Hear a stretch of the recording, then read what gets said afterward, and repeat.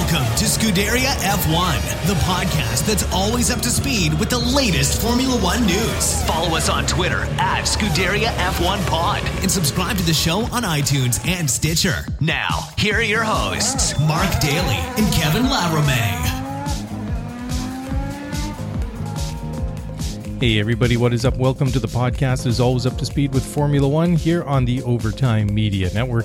Mark Daly here, welcome you back to the show. And race number 2, the Styrian Grand Prix in the bag. And as expected, well, at least from my point of view, Lewis Hamilton dominating at the Red Bull Ring for the second race of the year. Lewis, of course, claiming on pole on a very, very wet Saturday qualifying session, and then leading basically from start to finish on Sunday as well. So very, very impressive from Lewis. You just had to know, you just had that feeling in the pit of your stomach that after such a difficult opening round at the Austrian Grand Prix at the same Red Bull Ring last weekend, that Lewis would be looking to level the playing field somewhat, and he certainly did so in dramatic fashion this past Sunday afternoon.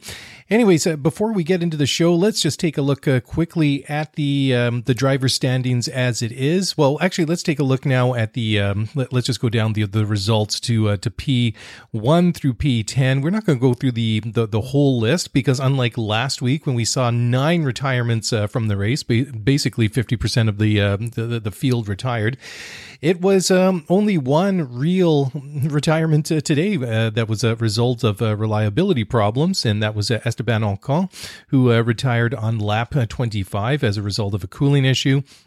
But of course, the big story was on lap number 1, the 2 Ferraris of Sebastian Vettel and Charles Leclerc coming together at turn number 3. Sebastian retiring at the end of that lap with a damage, well, too much damage to the rear of his car. He was missing his entire rear wing.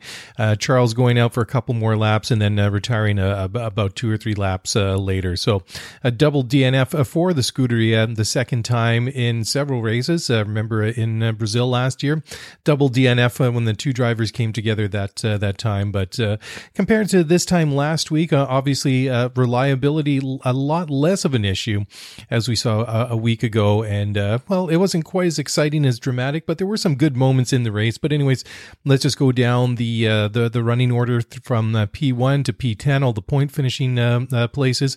Lewis Hamilton winning the race in P1. Obviously, Valtteri Bottas, his teammate, claiming P number 2. Max Verstappen in the Red Bull claiming the 3rd and final podium spot for Red Bull. His teammate Alex Albon, P4, and 5th was Lando Norris. Quite a good race from Lando Norris. He was kind of a little bit down to start the race, but managed to climb all the way up to P5 by the end. Sergio Perez in the first of the Racing Points in 6th. Lance Stroll in the second Racing Point in 7th. Danny Ricciardo in the Sol Renault coming home in 8th. Carlos Sainz in 9th for McLaren, struggling on the tires in his second stint on the mediums, and then Danny Kvyat in the AlphaTauri coming home in P10. So anyways, the Drivers' Championship, it's looking interesting so far. In first, we have Valtteri Bottas, 43 points. Lewis Hamilton, not that far behind. He's in second in the World Championship with 37. Lando Norris, there's an unexpected face to see. Anyways, Lando, good for him in the McLaren, currently 3rd in the Drivers' Championship with 26 points. Charles Leclerc in the Ferrari, 18 points, and that is a result of the P2 he had last week. Sergio Perez is 5th. You have Max Verstappen. Max down there, obviously quite a ways. I mean, he had a good result today, but last week, a tough opening round for Red Bull. And of course, both he and Alex Albon didn't finish the race last week. Carlos Sainz, the second time McLaren, in 7th. And then we have Alex Albon in the second Red Bull, 8th. Pierre Gasly in the AlphaTauri, and then Lance Stroll and rounding out the top 10 in the Drivers' World Championship with 6 points. In the Constructors, Mercedes, well, they're not quite running away with it yet, but it's certainly looking that way after 2 races. Mercedes taking a lot of points out of the first 2 opening races of the season, 80 points in the Constructors for them. That's basically doubling McLaren, of all people. They have 39 points. Red Bull are 3rd with 27. Racing Point 4th with 22 points. That looks very good for them, of course. Ferrari, top 5 in the Constructors, only 19 points. Renault 6, AlphaTauri Alfa Romeo Ferrari, racing at the in 8th place, Williams Mercedes, and then Haas in 10th. So both Williams and Haas have not scored a single world championship point thus far, but early days yet. And well, they could have scored one last week, but just didn't quite work out for Nicholas Latifi, the rookie, just missing out on the points in his very first Grand Prix. So yeah, well, let's talk a little bit now about the race. A very dramatic opening lap, and of course, well, let's just talk about it now, because there's a lot of drama going on at Ferrari. None of it good. And again, it just goes to show that they really have been their own worst enemies in recent times, have they not? And this was one of those incidents that was completely avoidable. I don't really know what Charles Leclerc was thinking coming up the hill into turn 3.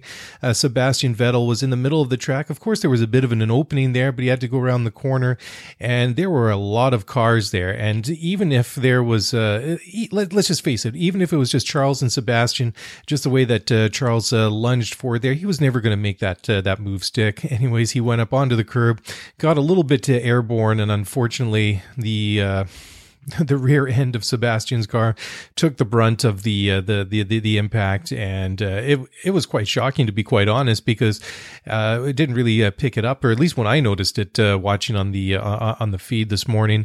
And it wasn't until just a couple of corners, several seconds later, that you see a Ferrari minus a rear wing, and it was just, oh my gosh, well, who is that? And you see immediately it was number 5, Sebastian Vettel, and then the replays coming up. I mean, to Charles' credit, I mean, after what was obviously not a very bright move on his behalf, he did own it. He was very, I think, very sportsmanlike about it. I mean, he came out. I mean, you couldn't really blame Sebastian Vettel in that situation. I mean, he basically ended up sandwiched between Charles and I'm not even sure off the top of my head which other cars were beside him. It's a bit irrelevant. I mean, the fact of the matter is he really didn't have anywhere to go at that point, anyways, and really unfortunate. Because when you think about it, I mean, Charles has done extremely well in the first 2 and a bit years that he's been in Formula One, and we don't typically see him do things like that. It was a bit of a rash move, obviously, and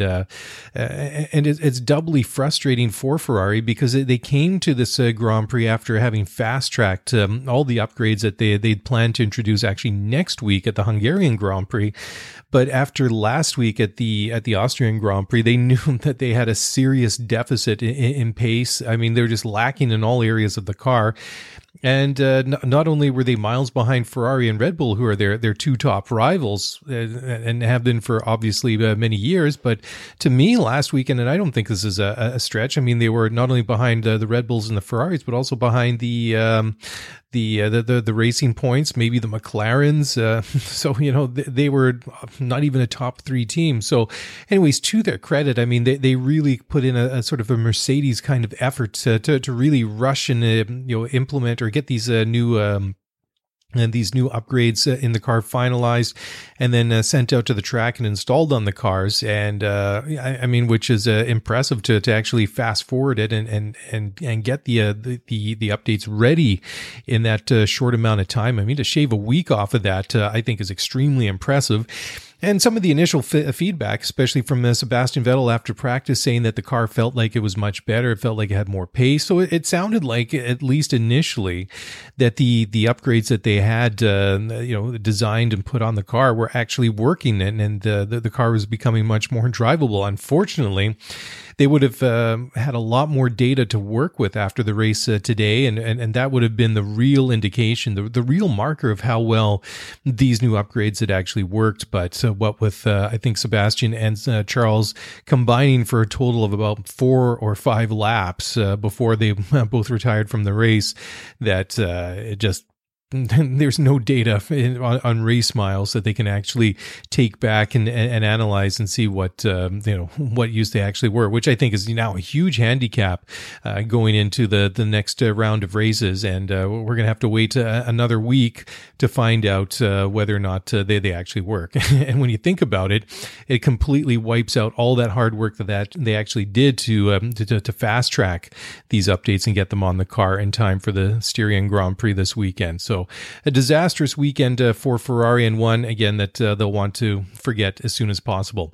Anyways, time here for a break on the Overtime Media Network. Don't go away. We'll be back in just a moment. Passion, drive, and patience. The formula for winning championships is also what keeps your ride or die alive. eBay Motors has everything you need to maintain your vehicle and level it up to peak performance. Superchargers, roof racks, exhaust kits, LED headlights, and more. Whether you're into speed, power, or style, eBay Motors has you covered. With over 122 million parts for your number one ride or die, you'll always find exactly what you're looking for. And with eBay Guaranteed Fit, your part is guaranteed to fit your ride every time or your money back. Because with eBay Motors, you're burning rubber, not cash. With all the parts you need at the prices you want, it's easy to make your car the MVP and bring home huge wins. Keep your ride or die alive at ebaymotors.com. Eligible items only. Exclusions apply. All right, well, welcome back to the show, and let's keep talking about Ferrari, because that was the big drama. Anyways, Mattia Binotto said this is not the time to accuse the drivers in the clash between Sebastian Vettel and Charles Leclerc at the Red Bull Ring on Sunday. Anyways, Binotto had to say after the race, quote, "I don't think there's too much to say to the drivers. It is somehow a pain to conclude a race in such a way after only 2 laps. I think the worst conclusion on a very bad weekend, somehow so difficult a weekend for us. I think it's not the time to look for responsibility or accuse. It's time to work united. Back home, we've got the right people to progress as soon as possible," end quote. Yeah. Well, I don't know. It might be kind of counterproductive. This is clearly a team that's struggling. And if you look too, I mean, they didn't have a great qualifying. I mean, Sebastian barely squeaked into Q3, and then his teammate Charles Leclerc just, he didn't make it out of Q2, obviously, and it was just it just doesn't look good for them. I mean, they're just clearly struggling on what is obviously a development of last year's car, and you can really tell that they're struggling with it. I mean, if you go back to the what happened with qualifying, I mean, you look after you have Hamilton and Verstappen on row 1. You got Carlos Sainz and Valtteri Bottas row 2, Ocon and Albon on row 3, Pierre Gasly, Danny Ricciardo row 4, and then you have Lando Norris and Sebastian Vettel on row 5. And then you had Charles Leclerc, who qualified P11, and then he's got a 3-place grid penalty because he was judged to have impeded Danny Kvyat. So it was just a very, very tough weekend for them, and I really don't know. It's so hard to say where it's going wrong with them. And I mean, it just isn't right now. I mean, they've been struggling for a while. I mean, 2019 certainly was a season to forget for Ferrari, but they just really can't seem to be moving forward. And I think that must be a very, very frustrating thing. And I was thinking about it before the race, that if you're Sebastian Vettel, you must, in a way, be glad that this is your last year at Ferrari. I mean, obviously, I think he had and still has bigger aspirations and goals there. I mean, who wouldn't want to win a world championship driving for Ferrari, which is one of the most iconic racing marks in the entire world. So, I mean, certainly in Formula One. And I mean, it looks a little bit strange when you notice, and they remarked about it on the Sky Sports feed, Crofty and Martin Brundle, that it just didn't look the same without seeing the Ferraris out there. And it certainly does. I mean, obviously, it would have been a bit of a stretch for them to be competing for podiums today. I mean, just obviously lacking in pace, but I mean, obviously, I guess you could say that that they would have been in the points, but I don't think it's in Ferrari's DNA or in their makeup to say that they're going to compete in Formula One just to compete for the points. I mean, they're there for wins, they're there for world championships, and certainly the wins and championships have been pretty thin in recent memory. Anyways, Charles Leclerc, like I said, he did own that and take a full responsibility. And Charles, this was, I think, it reminded me a lot after, the tone that he had after crashing and qualifying at Baku last year, when you have that little tight, twisty chicane around the back of the track just by the castle there on the Baku City Circuit. And Charles, he tends to beat himself up a little bit when he really owns something and takes a responsibility for it. And like I say, I give him credit for that. I mean, I don't really, I'm disappointed. I think that's the best way to put it. I'm disappointed in the move that he tried to make from a guy that, although he's young, he should know better. I mean, he really is an incredibly talented driver. I really don't know, obviously, what was going through his head. It might have been a bit of a frustration. I mean, I think obviously there's a lot of it is just to instinct that these guys see an opening and they're going to try and dive in. But like I say, I was disappointed and frustrated more than anything else by Charles's actions. Anyways, he had to say in the interview during the race, quote, "Obviously, excuses are not enough in times like this. I'm just disappointed in myself. I've done a very bad job today. I've let the team down. I can only be sorry, even though that it's not enough. I hope I'll learn from this and we can come back stronger from the next races. We don't need that. The team doesn't need that. I put all the efforts in the team in the bin. I'm very sorry, but it's not enough again." End quote. Yeah. So, I mean, you can't really say much more than that. And obviously, it's frustrating because Binotto, after the qualifying on Saturday, he had to say that it's the results that they've been getting are just, quote, not good enough for a team named Ferrari, end quote. And absolutely, that when you have a team that's got this much experience in racing, has this much money to work with, I mean, it's basically sky's the limit and has been for a long time. Of course, going to be a little bit different as we go into the cost cap era in Formula One. You really have to think with everything that they have at their disposal and the fact that it shouldn't be an issue to recruit the right people for that team. Be it engineers, be it drivers, be it race personnel, whatever. I mean, who wouldn't want to work in that environment? I mean, I think anybody would jump at the opportunity to participate and be a member of that team. So that's one thing that I always really find quite mind-boggling when you see. I mean, to a certain extent, I think you can expect maybe seeing teams like Williams, maybe McLaren struggling a little bit. I mean, teams that have been successful in the past, but maybe don't have the resources and the budget that a team like Mercedes or Ferrari have. But still, I mean, when you see that a team like McLaren, who on paper have a lot less to work with in this era of Formula One, and we all know how successful that McLaren has been as a manufacturer and as a race winner and as a team that's won multiple World Drivers' Championships and Constructors' Championships through the years. We're seeing that progression moving forward. I mean, we see a couple of years ago where they were with Honda. Obviously, that was about the lowest of the low, but slowly but surely they put the right people in place. And I think that really starts with Zach Brown, getting Zach in there and him really going through and identifying what the issues were and slowly but surely getting the right people and putting those people in the right jobs. And you're seeing that slowly turning around. I mean, you look right now, and I know this is a different year. I mean, this COVID world that we live in, everything's been flipped upside down. Nothing has been untouched. And obviously Formula One has felt those effects as well. But still, I mean, that being said, I mean, that doesn't take away from the results on the track. I mean, Lando Norris doing a great job. Carlos Sainz has had his moments in the first couple of races as well.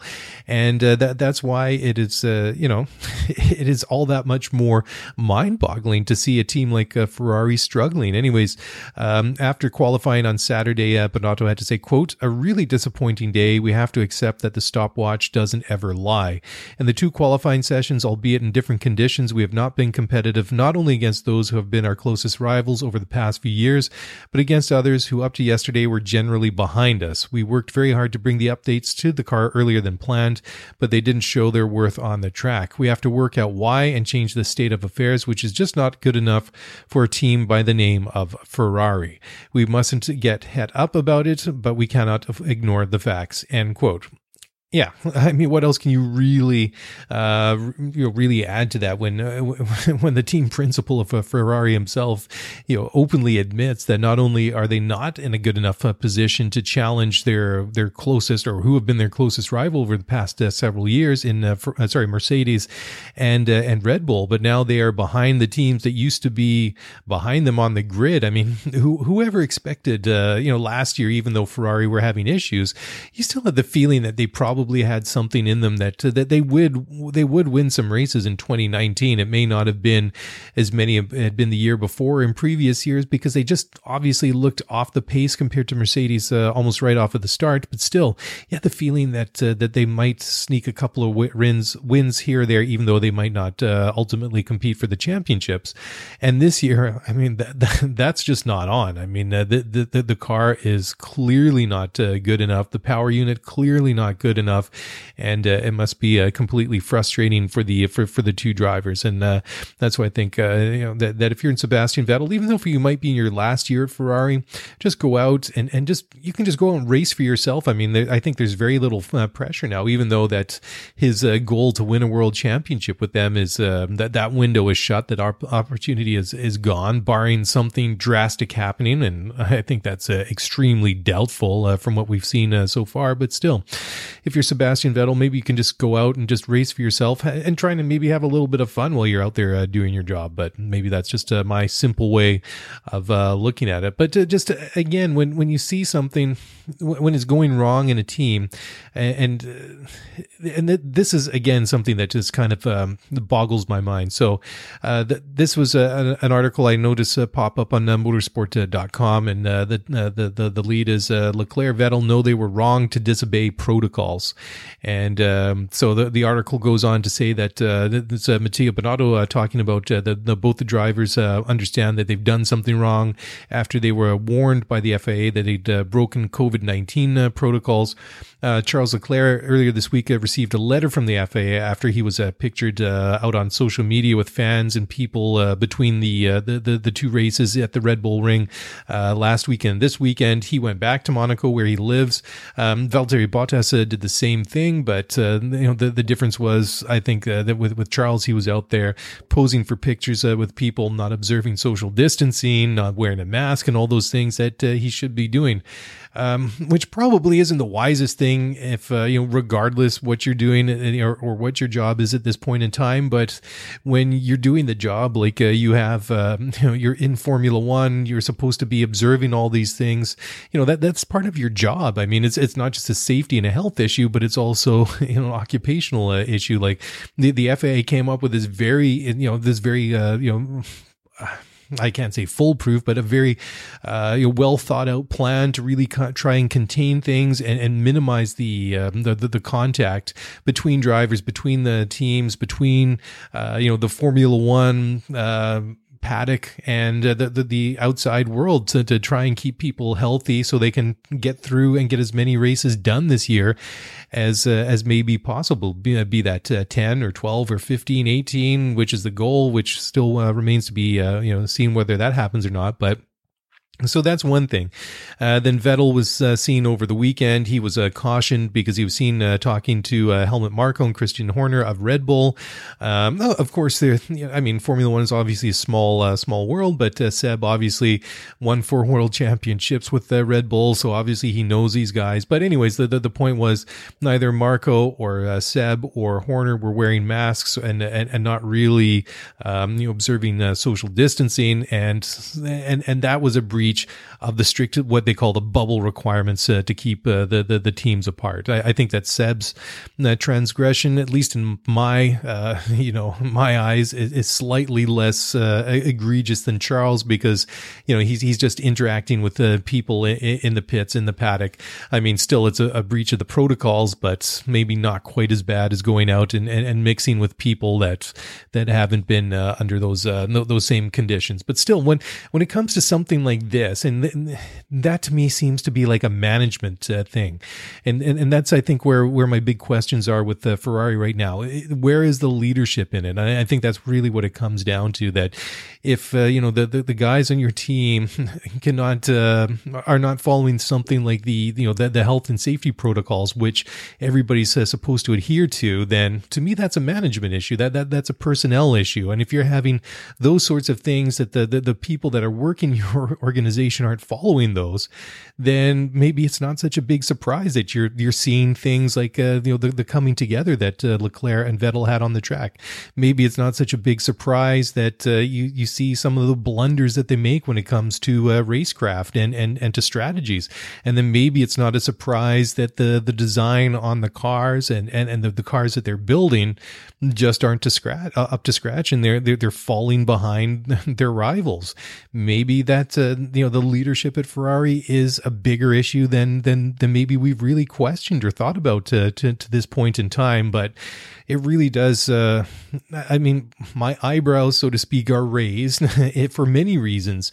But certainly when I see things like that, when it's more of like a personnel issue, when it's people's behavior, then it kind of really makes me wonder about the leadership and how people are being managed within the team. And I think maybe that is something that we need to take a look at going forward and keep a closer eye on it. Anyways, time for another break here on the Overtime Media Network. Don't go away. We'll be back in just a moment. All right, well, welcome back to the show here. Styrian Grand Prix wrap-up show. And again, Lewis Hamilton winning this one, leading home his teammate Valtteri Bottas, Max Verstappen in P3. And I think it's a little bit almost an unfair looking result if you're Max Verstappen. Max, I think he did the best that he possibly could. I think that he obviously did not have the pace compared to his rival in Lewis Hamilton, but I mean, he was there or thereabouts. I think it must have been so frustrating for Max in the car, just looking up the road and seeing that Lewis was only 4 or 5 seconds ahead. I mean, just close, just at arm's length, and just knowing that he did not have the pace in his Red Bull today. I mean, if you look at Lewis after 71 laps, leading his teammate Valtteri Bottas home by 13.7 seconds, Max 33.7 seconds off first place. And I think that's a little bit misleading because, when Max goes in for this late pit stop to change his tires, I mean, he said in the laps running up to the point where he was overtaken by Valtteri Bottas, he was complaining about the drivability of the car coming out of turn 3, going into that back straightaway there. That was one thing he was complaining about. He had damage to his right front end plate on the car, on the front wing. That was another thing that he had an issue with. But still, I mean, he had enough pace after the pit stops that he was ahead of Valtteri Bottas. I mean, Bottas was a little bit faster, and it looked at some point that he'd be able to catch up to Max. At one point, it was going to be about 10 or so laps from the end of the race. That was the projection that came on the TV. Then there was another communication that from his race engineer that he would catch Max on the very last lap. As it turned out, he caught Max much sooner than that. And, all credit to Max. I mean, he did what he could, and it was really quite exciting. I mean, Bottas trying to pass him at turn 3, which is a real popular place, and then, trying to pass Max into turn 4, going down down into the hill there. And then, Max fighting back, and, both of them going wheel to wheel through turns 5 and then, into turn 6. I mean, eventually, Bottas, did get him the very next lap. But I mean, it was funny because we were commenting, during the race while we were watching. It's like, well, can Max really hold on for 4 or 5 laps until the end of the race?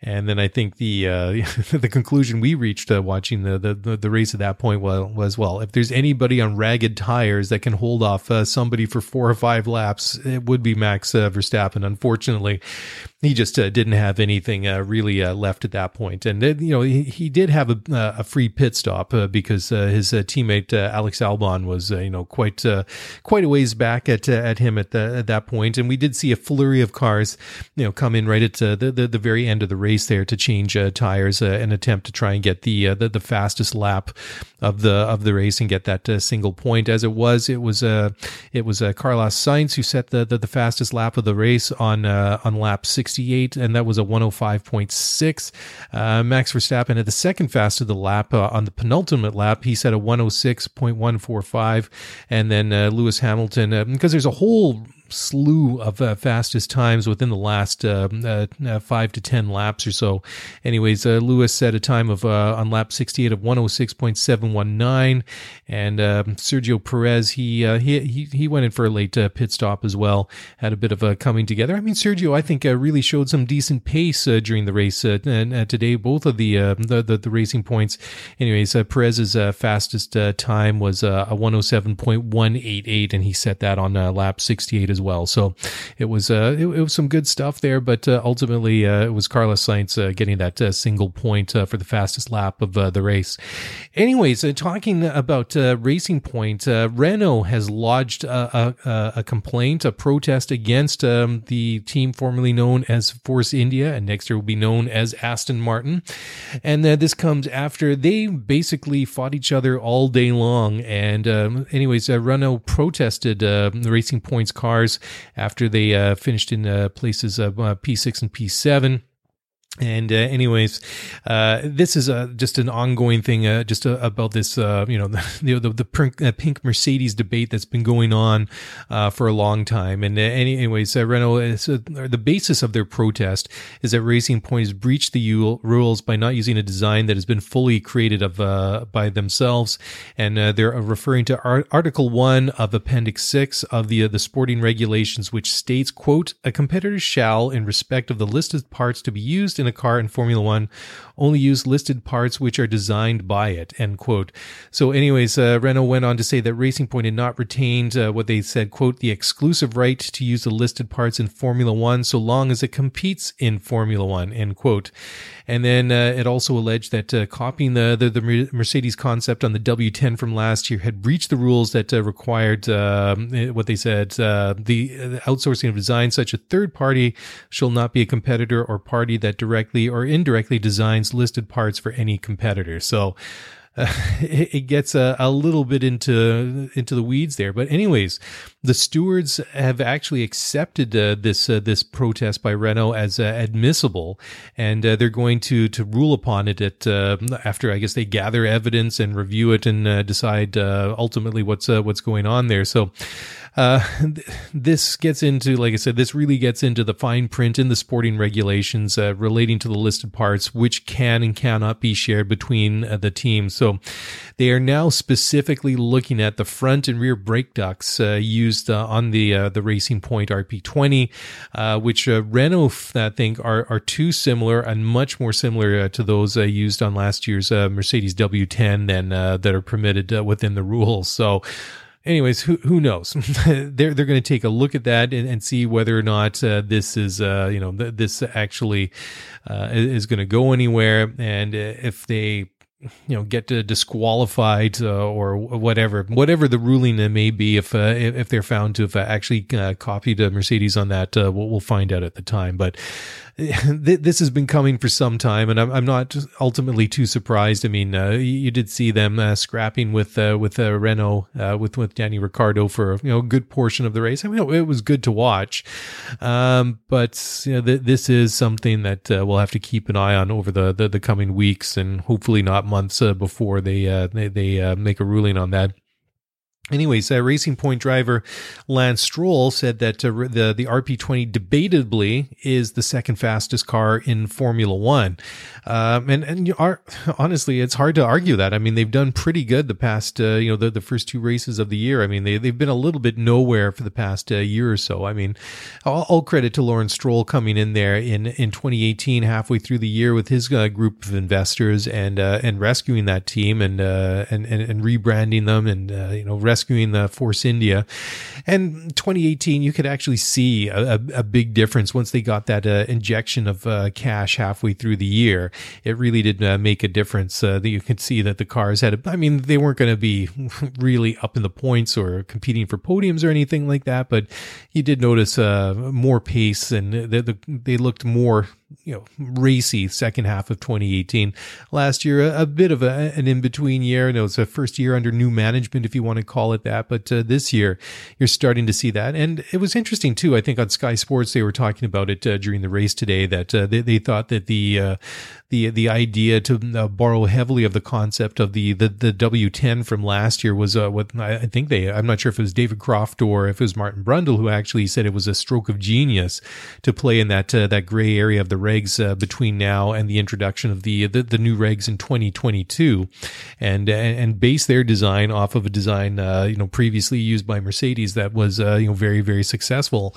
And I was thinking too, it reminded me a lot going back more years than I care to remember, 25 to be exact, way back to 1995 when you had the Benetton B195 and the Ligier JS41, and you go just Google it, go take a look, Google JS41 and Benetton B195, and they are two very, very similar looking cars, not identical, but there are many similarities between the two. But it was interesting. At that point, Ligier was partially owned by Flavio Briatore, who was the team principal at Benetton at that time, and that was when Michael Schumacher was just establishing himself as a rock star, as a legitimate, top driver in Formula One. Won his first couple of world championships with Benetton, and then won a bunch more with Ferrari.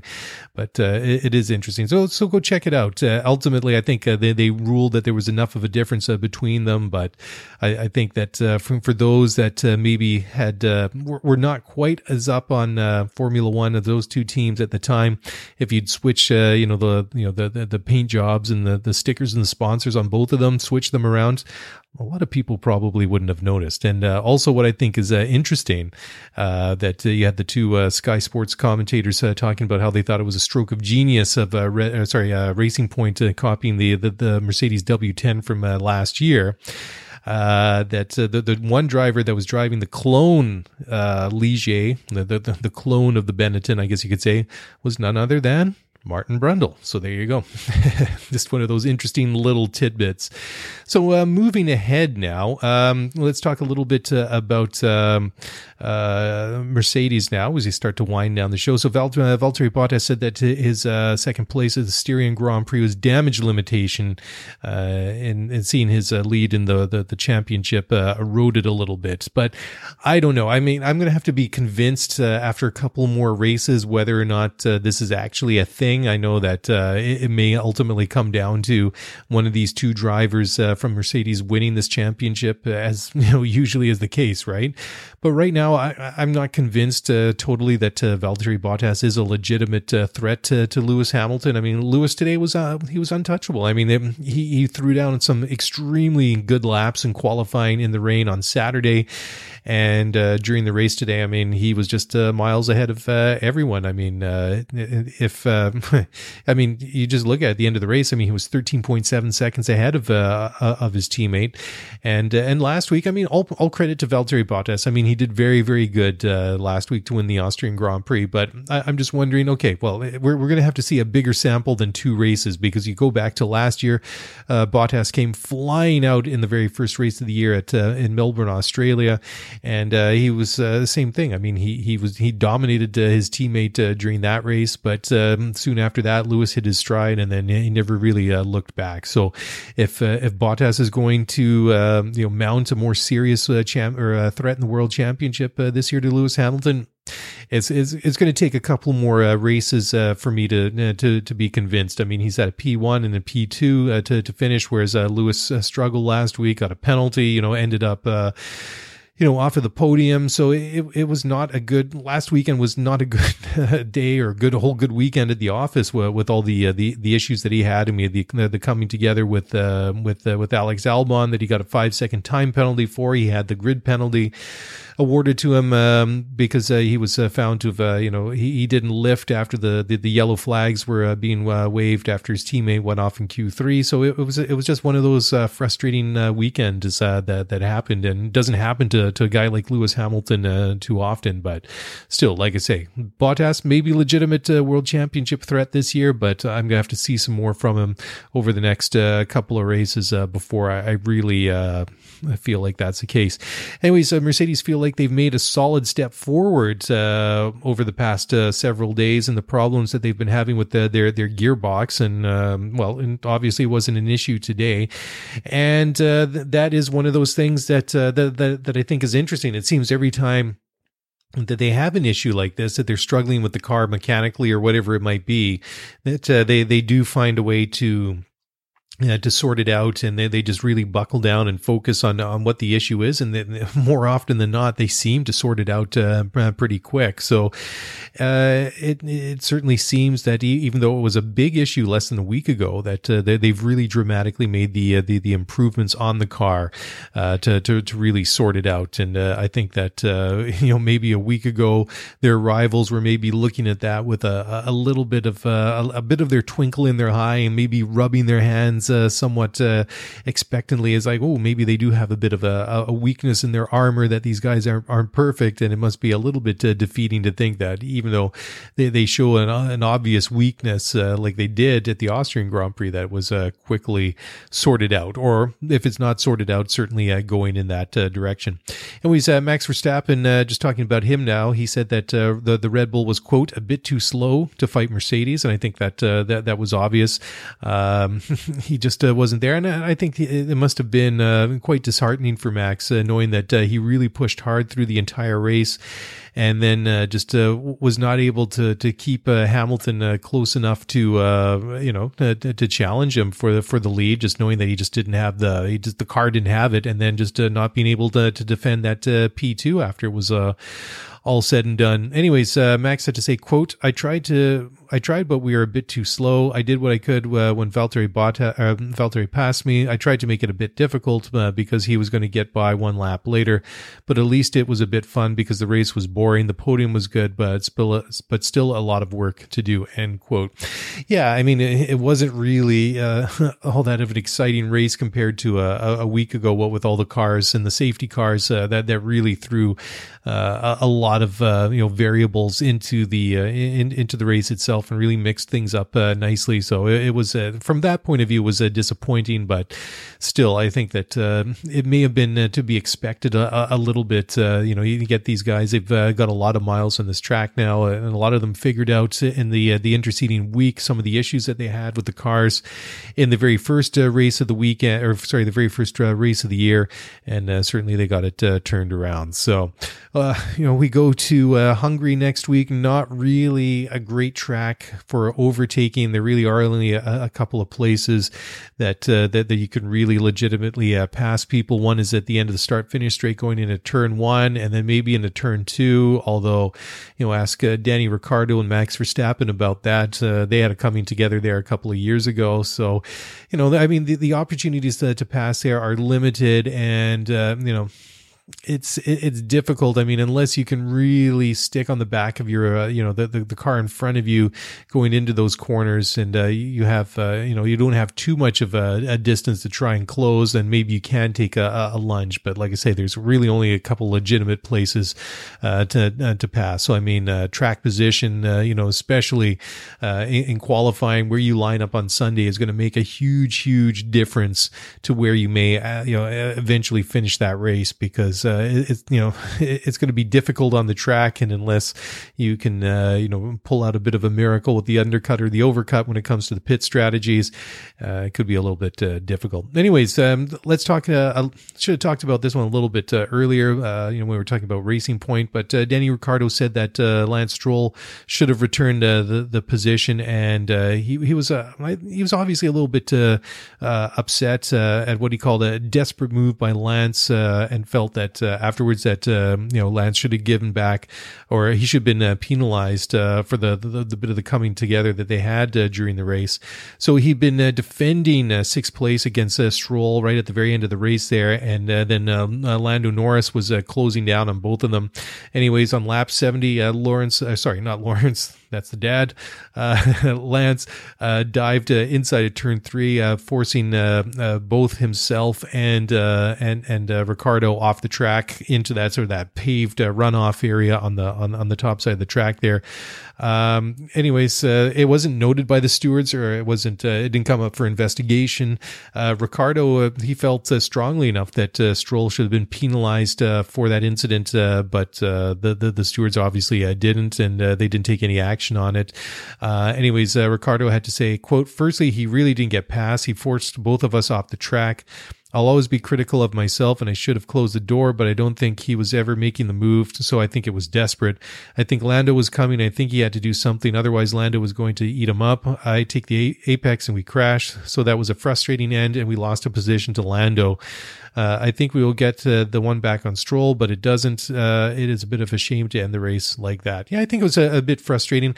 I was just in general, I was a bit disappointed with Renault, especially with Ocon ending up having to retire as early as he did. I mean, they were looking pretty decent there.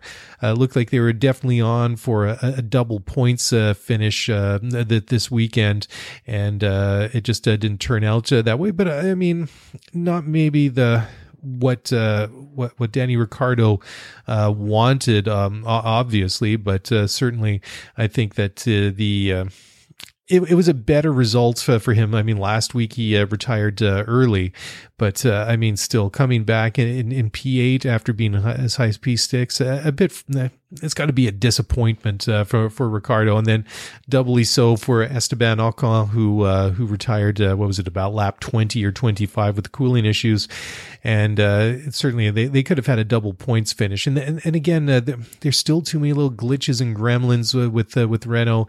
I know Cyril Abiteboul said coming into the season, even as recently a couple of weeks ago, that they hadn't really made a lot of progress, forward, and that this would be a super competitive car. But I thought they looked pretty decent through the first opening phase of the race there, going into the first round of pit stops. I mean, maybe Ocon sat in front of Ricciardo for a little bit longer than necessary. I mean, Ricciardo was on the mediums compared to the softs for his teammate, so obviously he was planning to go for the longer stint on those, and he did look faster than him. And then, I guess you could have made the argument that he was behind Sainz, and that that Sainz was maybe slowing him down a little bit, but still that gap slowly started to increase, and once it got to a couple of seconds, to me it seemed pretty obvious that he didn't have the pace to catch Sainz and maybe try and put a move on him. But Ricciardo certainly seemed a little bit faster than his teammate, and when he got in front of him,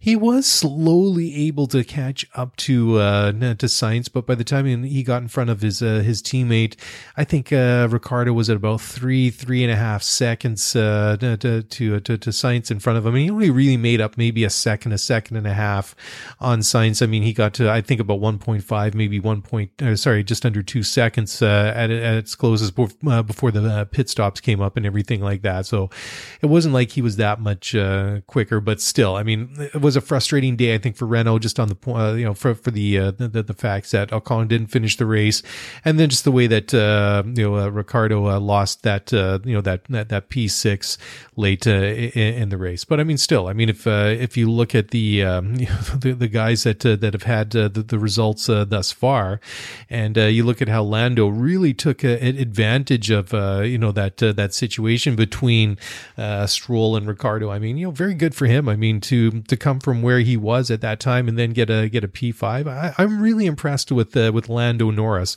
I mean, I was last year. I thought he did very, very well in his first year in Formula One, but this year I'm really impressed what I've seen with him through the first couple of races of the year. And I was thinking today that after the race that I can really see now, and I really appreciate the words that that Zach Brown had to say about Lando Norris a couple of years ago. If you remember, about a third of a way into the season, maybe not quite that long, you had Franz Tost, the team principal at what was then Toro Rosso, trying to approach McLaren, putting it out there that they wanted to come to some sort of loan agreement to get Lando in their car to replace, what was his name, Brendan Hartley for the remainder of 2018 and then the 2019 season. And Zach flat out said, no, we want him in this car as soon as possible. And they managed, obviously he didn't race in Formula One in the balance of 2018, but certainly Zach was true to his word, got Lando in the car for last year.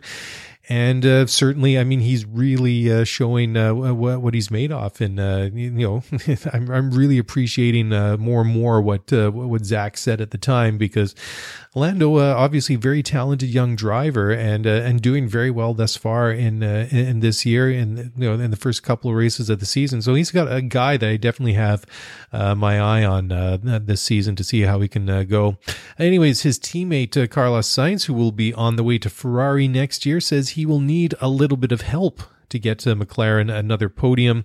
And he did very well. Obviously, qualifying was a little bit topsy-turvy because of the bizarre heavy weather and heavy rain, the bad weather, of course. And after the qualifying was over, they actually had to red flag the Formula 2 session. I'd recorded both of those on the PVR, sat down, watched qualifying, thought, hey, I'm going to watch Formula 2. Got lots of time nowadays.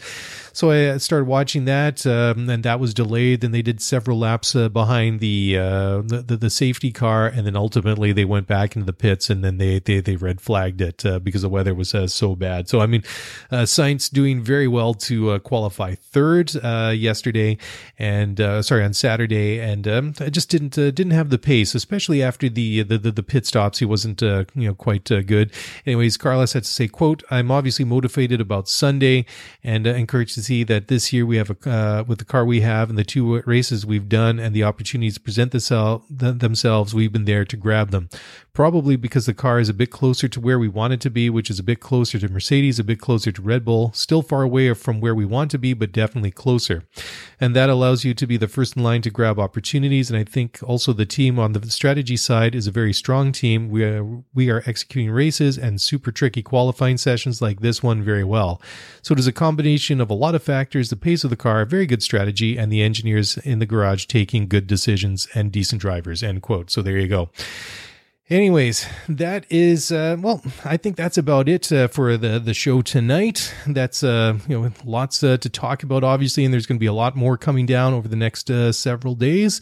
And of course, we've got another race to look forward to next weekend at the Hungarian Grand Prix. And until then, thank you very much for downloading and listening to the show. As always, if you want to get in touch, please do so on Twitter at Scuderia F1 Pod or via email at scuderiaf1pod@gmail.com. And if you'd like to support the show, the easiest way and the preferred way is just to hop onto Apple Podcasts or wherever you download and enjoy your podcast. Leave a 5-star rating and review because it certainly does help. Anyways, that's it. That's a wrap. Thank you very much for listening. Have a great week. We'll be back in a couple of days to start talking about the Hungarian Grand Prix and all the latest Formula One news. And until then, have a great week. Bye for now.